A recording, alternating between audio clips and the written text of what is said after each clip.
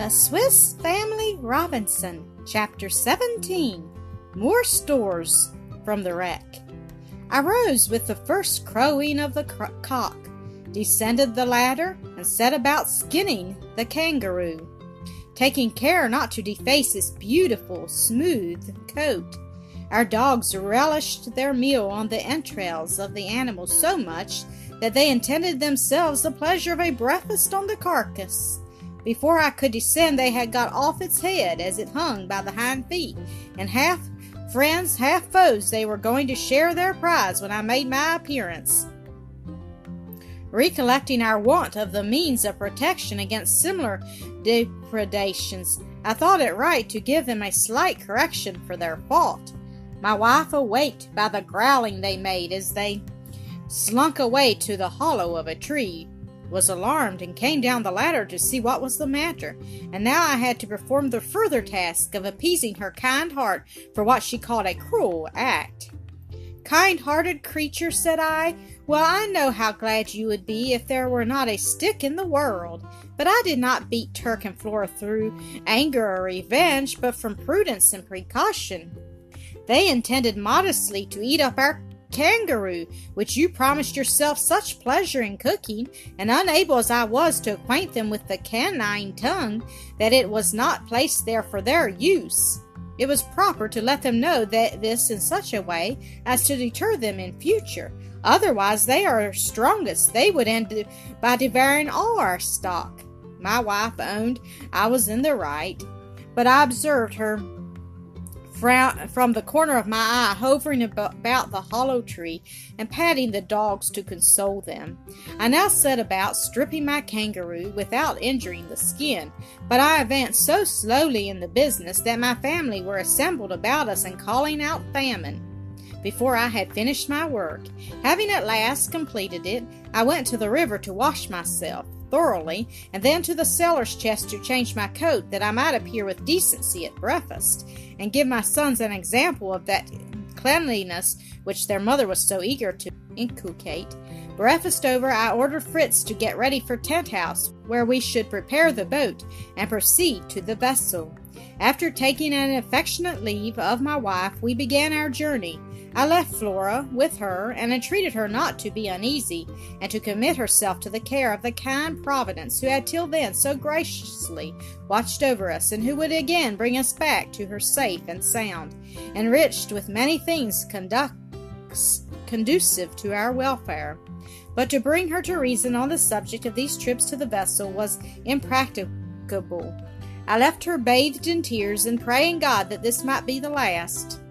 We took Ernest and Jack a little way with us, and then I sent them back with a message to their mother, which I had not the resolution to deliver myself, that we might be forced to pass the night on board the vessel, and not return till the evening of the following day. It was most essential to get out of it, if yet afloat, all that could be saved, as a moment might complete its destruction.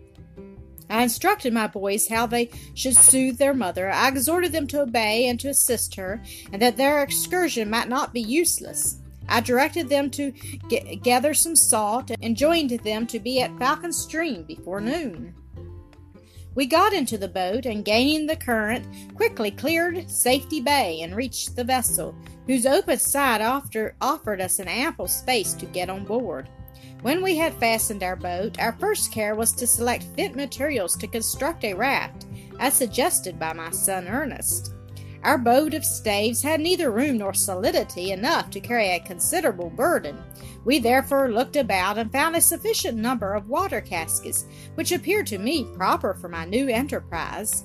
We emptied them, replaced the bungs carefully, and threw the caskets overboard, after securing them with ropes and cramps so as to keep them together at the vessel's side.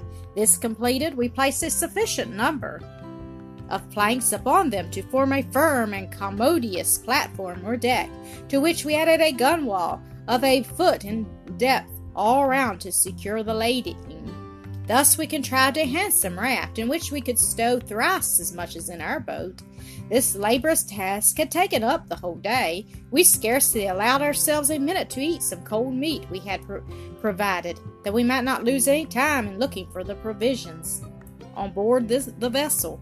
In the evening, Fritz and I were so weary that it would have been impossible for us to row back to land, so having taken all due precautions in case of a storm, we lay down in the captain's cabin on a good elastic mattress, which induced such sound repose that our prudent design to watch in turn for fear of accident was forgot, and we both slept heavily side by side till broad daylight opened our eyes.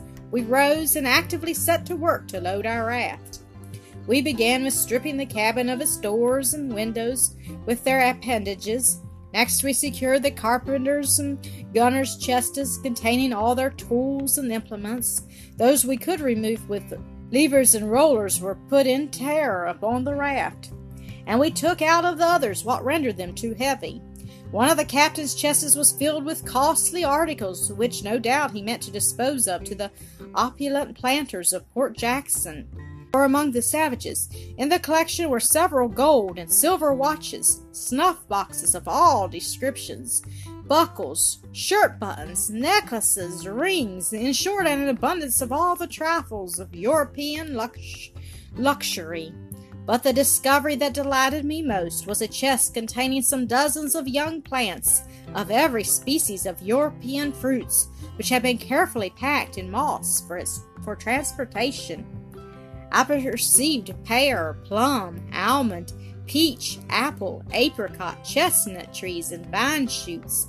I beheld with a feeling I cannot describe those productions of my dear country, which once so agreeable embellished my rural dwelling, and which I might hope would thrive in a foreign soil. We discovered a number of bars of iron and large pigs of lead, grinding stones, cartwheels ready for mounting, a complete set of farrier's instruments, tongs, shovels, plowshares, rolls of iron and copper ware, sacks full of maize, peas, oats, vetches, and even a little hand mill. The vessel had been freighted with everything likely to be useful in an infant colony so distant. We found a sawmill in a separated state, but each piece numbered and so accurately fitted that nothing was easier than to put it together for use. I had now to consider what of all these treasures I should take or leave. It was impossible to carry with us in one trip such a quantity of goods, and to leave them in the vessel was exposing ourselves to be wholly deprived of them.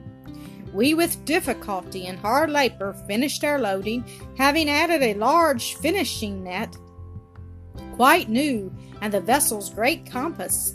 With the net, Fritz found 2 harpoons and a rope windlass, such as they use in the whale fishery. He asked me to let him place the harpoons tied to the end of the rope over the bow of our tugboat, and thus be in readiness in case of seeing any large fish, and I indulged him in his fancy. Having completely executed our undertaking, we stepped into the tugboat, and with some small difficulty, which a little reflection and a few experiments soon enabled us to overcome, we pushed out for the current, drawing our raft triumphantly after us with a stout rope which we had been careful to fasten securely at its head.